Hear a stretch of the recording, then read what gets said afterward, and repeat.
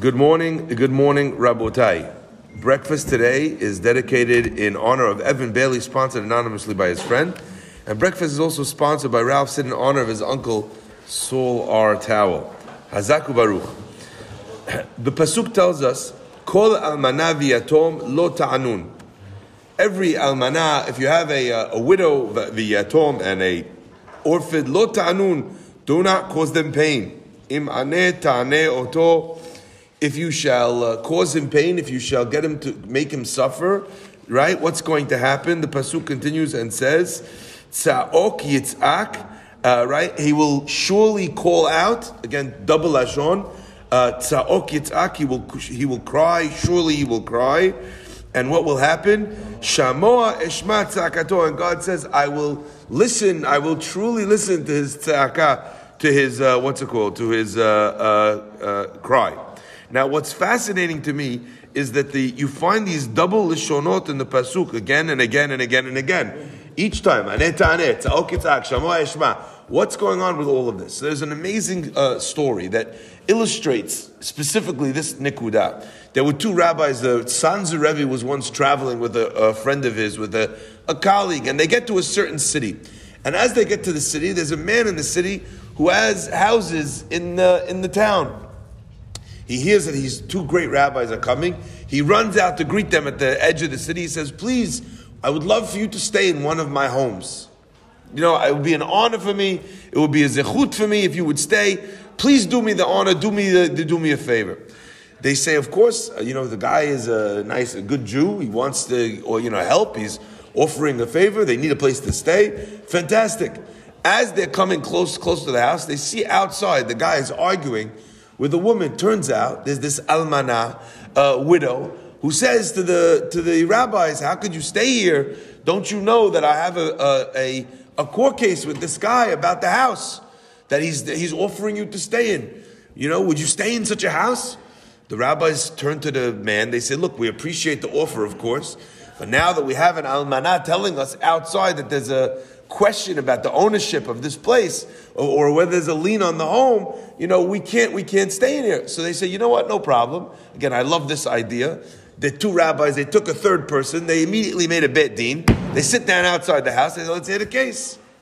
Anyway, the guy presents his case, and the almana, the widow, she presents her case, and the rabbi sees immediately that the claim that she has in the house is not actual, it's fanciful. She thought she was going to get the deal. Meanwhile, there was no actual basis to her claims at halakha.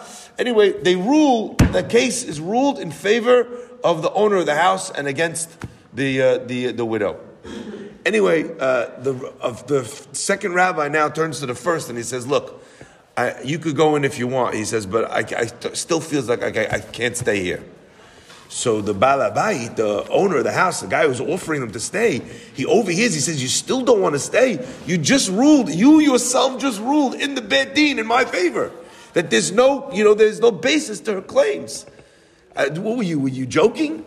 He says, "No." He says, until she is appeased, until she feels like there's nothing that's going against her in this case, that she's not being hard done by, I don't feel comfortable be staying in the home, right? So again, they sit down and they have they sit down as a bet din now on the second case, on the fact that she wants to feel heard. The guy says, "Listen, you know what? What do you want already? You want some money for the fact that you feel put out. How much do you want?" He pulls out the money. He gives her the money. The woman is smiling. She walks away. The rabbi says, "Okay, now I can go in the house." The guy says, "Please explain to me what's going on over here. Like, you had a court case. You ruled against her. Now she's crying. She's upset. Where are our responsibilities?" So the rabbi, his name was the Semach David, the Dinover Rebbe. He says, and I was almost shaking when I read this. He quoted this pasuk. The pasuk says, "Kol almana v'yatom lo ta'anun." Don't cause them pain.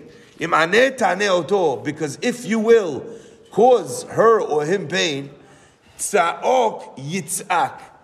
Cry, he will surely cry. And what does God say about that cry?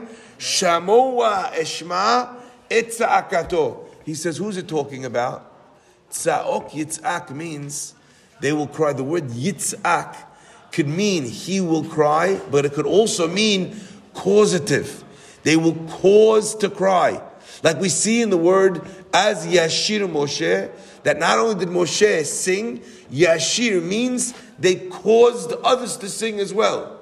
Yitz'ak, said the din of a Rebbe, means that when the widow cries and when the Yatom cries, Yitz'ak, they cause in Shamayim, the father who passed away, to come in front of HaKadosh Baruch Hu and to beg and to cry on behalf of his wife and children that he left behind in this world. The Neshama in Gan Eden comes in front of Hashem and he says, look what they're doing to my wife. Her tears, they activate his tears. The child's tears activate the father's tears. And the father says, look, my wife, she's a widow. My kid is an orphan. Look how they're treating them. They turned them away from the school because they couldn't afford tuition. You're going to let this stand? Borei Olam, you are called Avi Yitomim Dayan Almanot, the father of all orphans. And you are called the judge of all widows. So he said, we're sitting here, we had a court case, true. But if at the end of the court case, she would have said, okay, they ruled against me, I accept it, fine. But she's still crying. I'm nervous. Biflej, like we say in Arabic. I'm terrified to walk into the house because she's crying because of me. What's that going to bring? What kind of judgment is that going to bring down? And the pasuk says, Tza'ok yitz'ak. They're going to wake him up in Shamayim. The father who passed away, he's going to come before me. Shamoa eshma et tza'akato. I'm going to listen to his cry. Number one, what a powerful thing this idea is. How careful we have to be with Yitomim and with Almanot. Each and every time you look in the Navi, when the Navi describes the level of Am Yisrael, each and every time, what does he do? He talks about Yitomim Almanot. Always bothered me. Look at all the Nevi'im. When you're talking about the Churban Bayit, the Bayit was destroyed, everyone is being killed, women are being raped, the children are being eaten, because they can't have no food. The worst punishments. And what does Hashem say? Hashem says, were the Jewish people okay? Did they hurt the Almanot? Where's the Almanot? What does it have to do with Dayanim? What does it have to do with the Yitomim? The answer is, you know what the measure of a society is? How do they treat the most vulnerable? You can judge a society by seeing how they treat Yitomim, Almanot, the people that if you did them wrong, who's going to stand up for them? That's how you know if a people are just.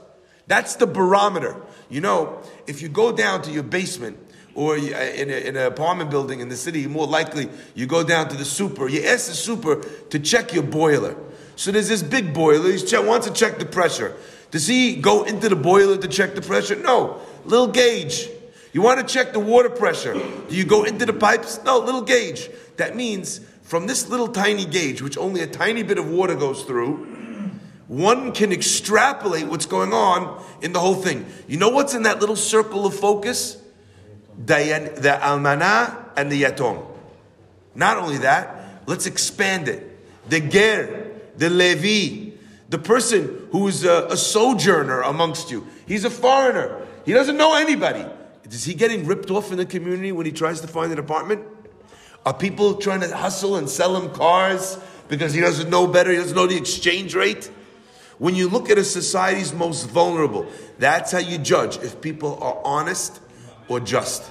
So Rabotai, when we look at people and when we see someone and you think, wow, this is going to be an easy sale, check yourself.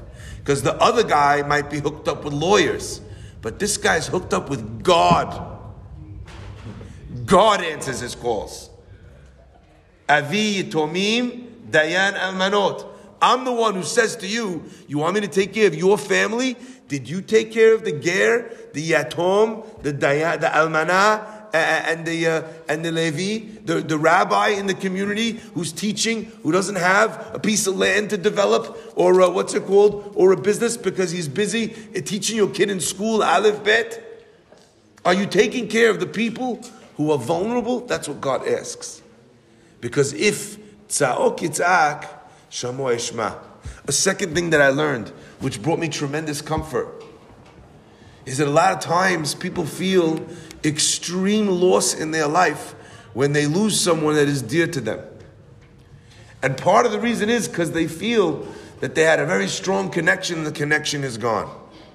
When we read this pasuk, we understand that every tsa'ar that a person has, their father in Shamayim, if he passed, their mother in heaven, if she's gone, is not only aware, but in tune to the point that your tears make them cry. On the flip side, your joy gladdens their heart. If not, where would this be? How could it be that your cries would generate in the father who's passed for him to cry? What an unbelievable nechama that is. To know that our loved ones in the heavens are also in tune and connected to our emotions, whether they be joy or pain. Wow. Rabotai, I'd just like to end with this. There was a man who came to Rav Shimshon Pincus and he had a terrible problem. He, unfortunately, he was suffering with this problem for a long time, and he went to person after person, and one person said to him, you should give more tzedakah. So he gave more tzedakah. Next person told him, you should study more Torah. Study more Torah. He's doing everything he can to try and get, this thing that he wants. I don't know if it was to have children or to get married or whatever the case might be, but he desperately needed a Yeshua. He comes to Rav Shimshon Pincus and he writes him a letter and he pours his heart out to the rabbi. The rabbi writes him back a letter and he says to him, look, I hear what you're saying. Karati et michtavcha. I'm going to read this to you. I read your letter. I've not personally reached a level. Rav Shimshon Pincus says, latet etzot, to give you, ideas. Exactly how you should be able to deal with your situation. I'm going to write what seems to me, according to the scarcity of my knowledge. He was a tremendous Talmid Chacham, by the way. According to the little I know, he says, I want to tell you what you need to do. It seems to me, he says, you're doing more than enough. You're learning more than enough. You're giving more than enough tzedakah. You've accepted more than enough chumrot on yourself. You are now beyond the threshold of hishtadlut where you need to try harder. A person can't try harder than you are trying in order to get what you want. He says, so I think it seems to me that there's no more in you to be able to achieve what you want. There's nothing more that you could do. I think we've reached the stage where we need to ask for outside help.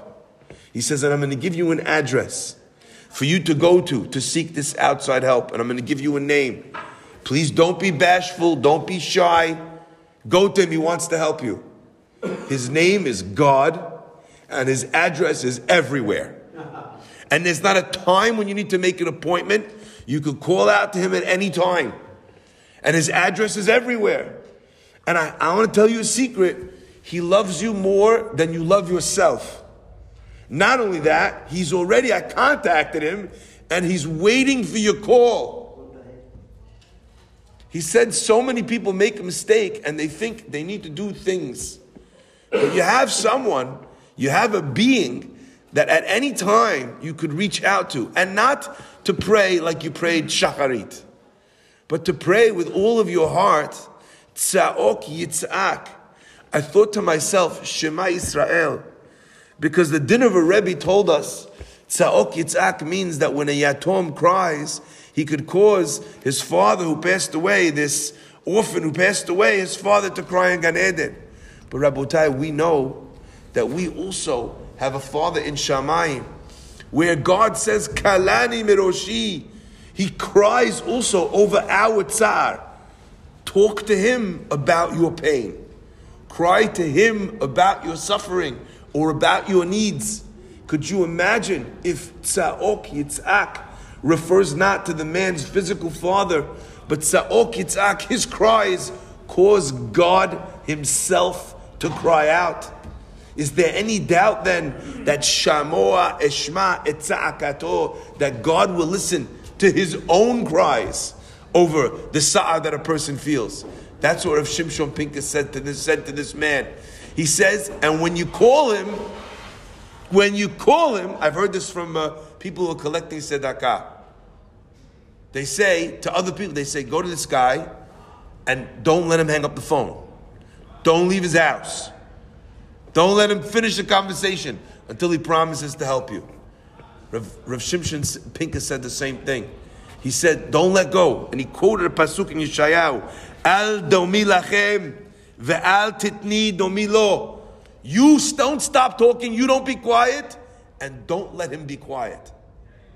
Because God says, it says about HaKadosh Baruch Hu, Al yarpecha, lo yarpecha, ve'lo ya'azvecha. He won't let you go. He won't leave go of you. He won't let you down. You just need to keep calling until the situation improves. When a person calls out like that, then Rabotai, we can know that those tefillot will be answered. L'tova, we should be zochet to see the yeshuot and the answering of our tefillot in every way that we need. Baruch Adonai Le'olam. Amen. Amen. Rabbi Charanya ben Akasha Omer, Ratzah Kadosh Baruch Hu.